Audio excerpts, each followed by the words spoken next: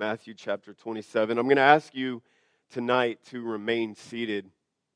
I really want to try to do everything in a way that will be conducive to our focus being on Jesus Christ. And so if you can just get in your spot and really give your attention to the words that we'll be reading. Matthew chapter 27. We're going to pick up in verse number 24. This farce of a trial has gone on, and Pilate is putting forth some kind of feeble effort to rescue Jesus, but the mob is bent on blood, and they are crying out, "Crucify him." And Pilate asked the question in verse number 23, "What evil hath he done?" But their lust for the death of this one who had only done them good would not be quenched with anything less than his crucifixion. And they would not be satisfied, they could not be reasoned with. And so we begin our reading in verse number 24.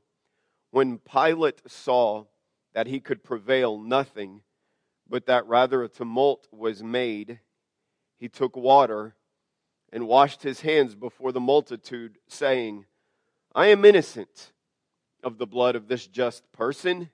See ye to it." Then answered all the people and said, "His blood be on us and on our children." Then released he Barabbas unto them. And when he had scourged Jesus, he delivered him to be crucified. Then the soldiers of the governor took Jesus into the common hall, and gathered unto him the whole band of soldiers. And they stripped him, and put on him a scarlet robe. And when they had plaited a crown of thorns, they put it upon his head, and a reed in his right hand. And they bowed the knee before him, and mocked him, saying, "Hail, King of the Jews!" And they spit upon him, and took the reed and smote him on the head. And after they had mocked him, they took the robe off from him, and put his own raiment on him, and led him away to crucify him. And as they came out, they found a man of Cyrene, Simon by name. Him they compelled to bear his cross. And when they were come unto a place called Golgotha, that is to say, a place of a skull, they gave him vinegar to drink, mingled with gall. And when he had tasted thereof, he would not drink. And they crucified him, and parted his garments, casting lots, that it might be fulfilled which was spoken by the prophet. They parted my garments among them, and upon my vesture did they cast lots. And sitting down, they watched him there, and set up over his head his accusation, which is accusation written, "This is Jesus, the King of the Jews." Then were there two thieves crucified with him, one on the right hand, and another on the left. And they that passed by reviled him, wagging their heads, and saying, "Thou that destroyest the temple, and buildest it in 3 days, save thyself. If thou be the Son of God, come down from the cross." Likewise also the chief priest, mocking him, with the scribes and elders said, "He saved others, himself he cannot save. If he be the King of Israel, let him now come down from the cross, and we will believe him. He trusted in God. Let him deliver him now, if he will have him. For he said, I am the Son of God." The thieves also, which were crucified with him, cast the same in his teeth. Now from the 6th hour there was darkness over all the land unto the 9th hour. And about the 9th hour, Jesus cried with a loud voice, saying, Eli, Eli, lama sabachthani. That is to say, my God, why hast thou forsaken me? Some of them that stood there when they heard that said, This man calleth for Elias. And straightway one of them ran and took a sponge and filled it with vinegar and put it on a reed and gave him to drink. The rest said, let us see whether Elias will come to save him. Jesus, when he had cried again with a loud voice, yielded up the ghost. The thought tonight is this. The title of the message is The Great Sufferer. The Great Sufferer. It's not surprising, but it's nonetheless at times disappointing or frustrating that kids don't always appreciate the things that are provided for them by their parents or grandparents or the people that love them as you would want them to.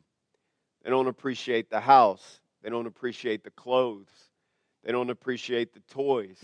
They don't appreciate the vacations.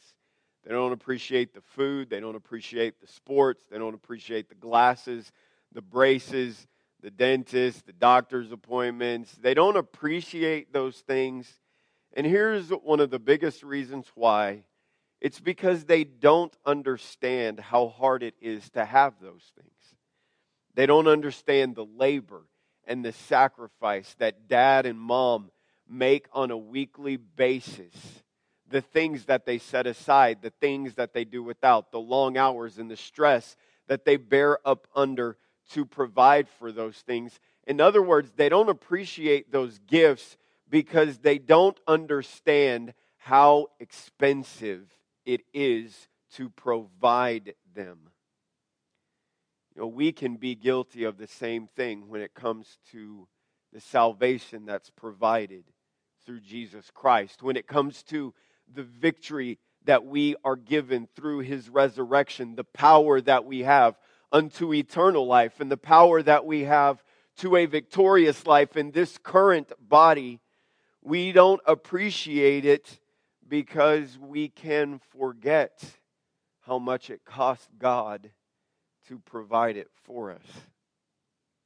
We can forget how expensive it is.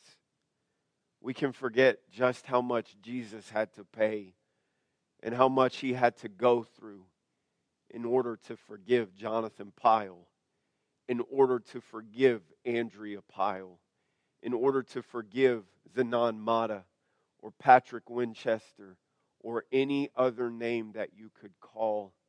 Now, I'm not saying that we do this on purpose. I'm not saying that we intentionally become callous and careless in our approach to the cross that Jesus Christ bore up under and was eventually nailed to. But it happens. It happens because we get so familiar with it. It happens because you hear your pastor or your teacher talk about it. It happens because you read about it and we sing about it and we see images and symbols of it and we're constantly reminded of it. And while that should serve to help us maintain gratitude, sometimes, if we're being honest, we just get used to it. We get used to the fact that He died. We get used to the fact that He suffered in a way that no one else has ever suffered.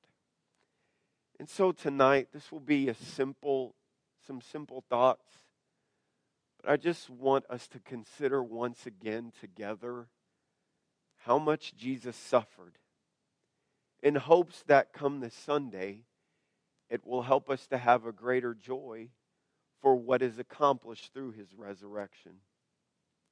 First of all, please take notice that Jesus suffered and died as a man. 2 times in our text, in verse number 46, and then in verse number 50, you read the word cried. These weren't merely just Jesus going through the motion of using a voice, but it was a cry that was born out of great sorrow and great human suffering. Would you please turn with me to Philippians, the book of Philippians in chapter 2.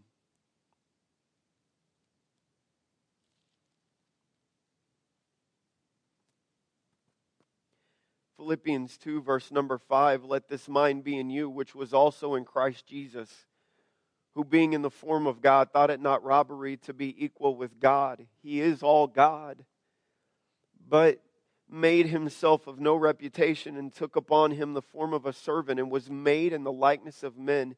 And being found in fashion as a man, he humbled himself and became obedient unto death, even the death of the cross. Back in Matthew chapter 27, we read an account of how Jesus embraced the pain of human flesh.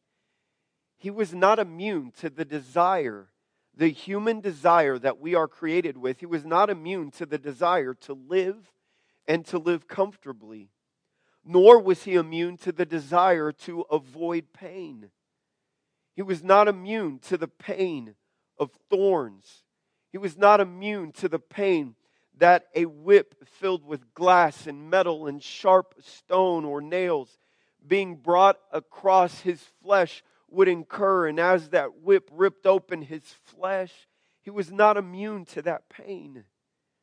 He felt the rugged wood of that cross as it splintered into his open wounds. He felt the stones of that dusty, rocky hill as he climbed it with his bleeding bare feet, as he struggled to bear up under that cross. He felt the nails piercing his hand as the hammer drove that metal, that iron, into his flesh and through his bones and ligaments. He felt that. He suffered. He was not immune from the pain of a human body. He felt every struggle to survive, every searing breath, every piercing pain, every terrible tear that was wrought upon him through these torturous means. He felt it in his body. One author said, "What is dying when it comes to consciously to a man in full health? No falling asleep and passing away, but the soul in some awful way dropping down, losing everything, light, breath, God, all, passing under, and in that dread moment seeming to be left in utter desolation." It's not as though they gave Jesus some kind of elixir that would take away the suffering. In fact, he rejected something that would have been considered a bit of a numbing medicine. It's not as though he just peacefully fell asleep in the comfort of his bed surrounded by loved ones. He suffered all the way up to the moment that his life left his body, while a mocking and raging crowd looked on, accusing him and scoffing at him and riling at him. He felt all of that pain. Jesus died as a man. He felt that suffering. But Jesus also suffered and died as a sacrifice. What we read here wasn't just a Roman process. It was a process that God ordained would be used to pay for our sin in the body of the eternal Son of God. Please turn with me to Isaiah chapter 53.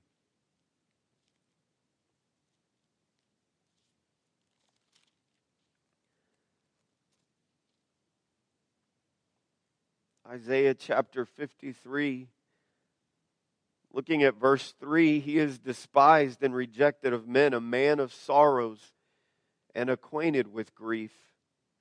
And we hid, as it were, our faces from him. He was despised, and we esteemed him not. Surely he hath borne our griefs and carried our sorrows. Yet we did esteem him stricken, smitten of God, and afflicted. But he was wounded for our transgressions. He was bruised for our iniquities. The chastisement of our peace was upon him, and with his stripes we are healed. All we like sheep have gone astray. We have turned everyone to his own way, and the Lord hath laid on him the iniquity of us all. He was oppressed, and he was afflicted, yet he opened not his mouth. He is brought as a lamb to the slaughter, and as a sheep before her shearers is dumb, so he openeth not his mouth. Notice the pronouns in that text. He was wounded for our. He was bruised for our. The chastisement of our peace. And with his stripes, we. The statement, the Lord hath laid on him the iniquity of us all. It's so easy to read that, but put your name there. The Lord hath laid on him the iniquity of Jonathan Pyle.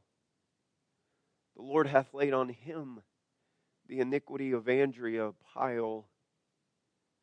The Lord hath laid on him, and everything that you have done, everything that you will do, and everything that you're capable of doing, that iniquity was laid upon him.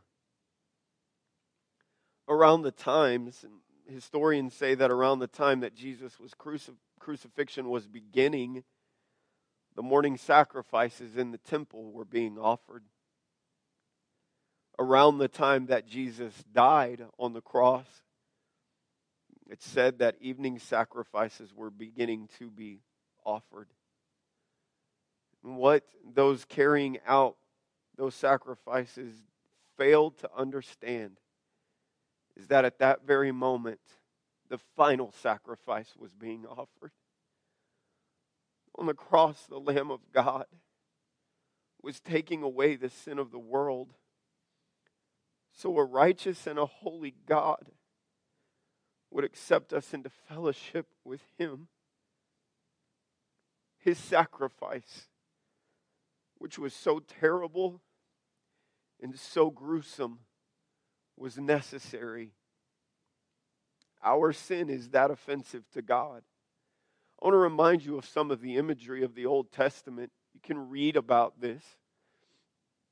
But a priest would literally take his hands and he would put his hands upon the head of the animal that was being sacrificed. And through prayer before God, he would symbolically transfer the sin of those that were offering the sacrifice or the sin of the nation onto that animal. And that animal would die before God, bearing the sin of God's people. In a very literal way, that's what Jesus did for us. Now we comfort ourselves that my sins aren't as bad as what others have done. But I don't need to be guilty of something someone else is guilty of to know that my sins are bad, because they were bad enough that Jesus had to die a miserable death in order to pay for them. In order for the righteousness of God to be satisfied, and in order for the love of God to be accessible, my sin had to be paid for. Jesus suffered and died as a sacrifice. And then I want you to notice this, the final thing. Jesus suffered and died as a human. He suffered and died as a sacrifice. But Jesus suffered and died alone. Verse 46 says, "And about the 9th hour, Jesus cried with a loud voice, saying, Eli, Eli, lama sabachthani." That is to say, my God, why hast thou forsaken me? This is a deep and a mysterious statement. And to be honest with you, it's one that I doubt I'll ever fully comprehend in this lifetime. But it's here, and we are meant to learn from it, though we may not comprehend all of it. One commentator wrote these words: "We cannot fathom the depths of the dark and mysterious experience of our Lord's last mortal agony.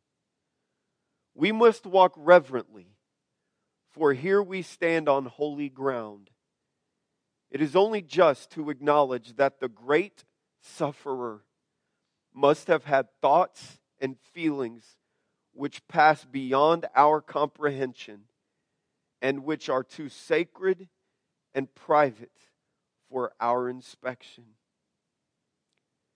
See, Christ didn't just pay for our sin. He became sin for us. Look at one more passage with me, if you would, in 2 Corinthians. 2 Corinthians chapter 5. Verse number 21. It says this of the Father: "For he hath made him to be sin for us, who knew no sin, that we might be made the righteousness of God in him." I'm thankful for this, that I don't just have his righteousness to go along with my guilt. My guilt has been removed, and I am made righteous before God through Jesus Christ. I cannot be any more perfect because he has made me his righteousness. But that was only possible because the perfect one became sin for us. He took all of my sin's ugliness. He took all of your sin's ugliness on himself. He felt the guilt and the shame of it. And he bore the severe consequences of it. And as this process was unfolding on the cross before God, and as the wrath of God was being poured out once and for all sin, for all time, something terrible and mysterious happened. In this moment of time, there was some sort of separation between the eternal God and the eternal Son. That Godhead, which had never known division, was divided, not by internal strife or disagreement, but by the sinfulness of mankind being placed upon Jesus Christ. And God in his holiness turning away from that sin and judgment so that he could receive us. In this moment, however brief it was, and whatever mysterious things it involved that I failed to comprehend, my sin separated Jesus from the Father so that I could be accepted. The statement is a simple one. It's this: that Jesus' suffering produces my eternal salvation. The suffering that he embraced, and please get that, it was not forced upon him. He was not drugged to the cross screaming and kicking. He was not tied down to the cross as a thief guilty of a crime, spewing out venom to those who tortured him. He went to the cross as a sheep is dumb before his shearers. He did not raise his voice in protest. He humbled himself and became obedient to the will of the perfect God and allowed himself to suffer and embraced it so that I could receive eternal salvation. Jesus' suffering produced my eternal salvation. I want to give you a few thoughts of application and then we'll be done. Number one, nothing else will do. It's an insult to God. It's an insult to the sacrifice of Jesus Christ to think that you can do anything to add to his salvation. It's an affront to a holy God to think that your baptism or your church attendance or your good works or your religious heritage are somehow compatible with his sacrifice.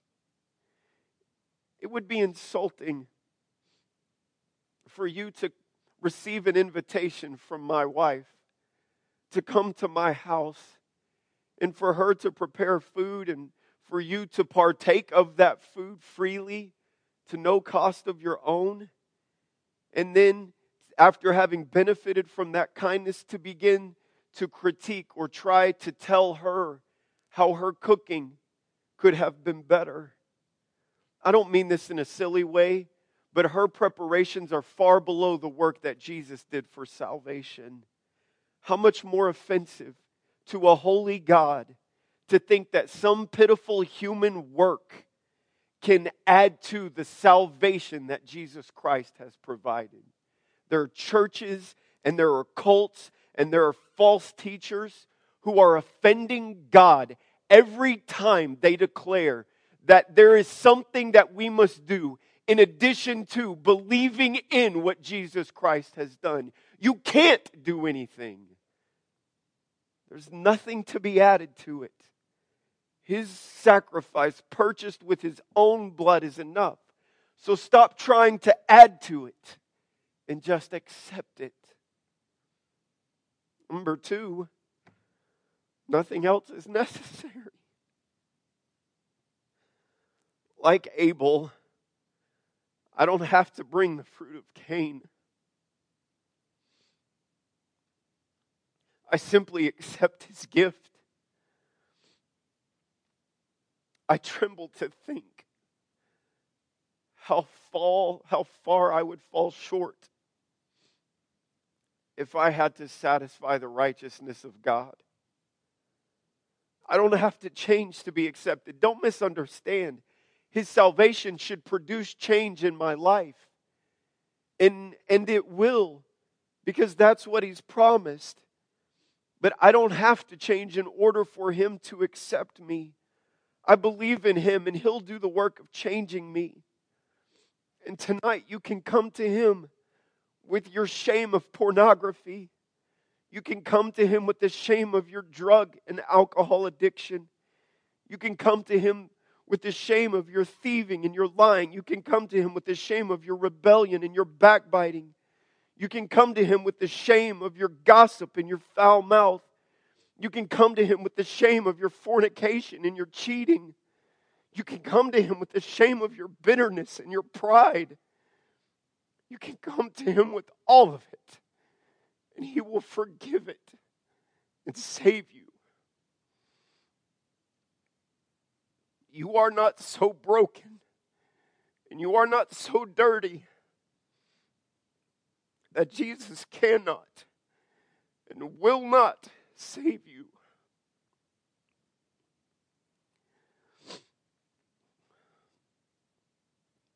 Nothing else will do.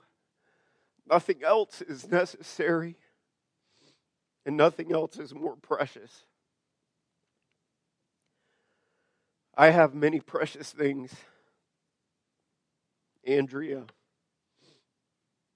Alexandra, Ashlyn, Jason, Jaden, Addison, Justin, Jackson, Jaron, West Valley Baptist Church, the friendships, the relationships. But of all of that, Jesus is the best. He is worth the sacrifice of them all, and he makes all of them better. Marriage is good. Marriage with Jesus is so much better. Being a dad is good.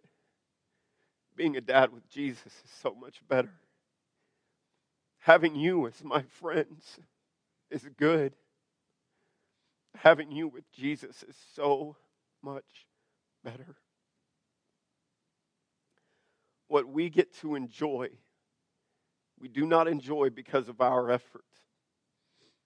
We enjoy because of the suffering of our Savior. So as we prepare for a moment of reflection and invitation, I want to ask you two questions before you bow. Question number one is this: have you accepted Him for your salvation?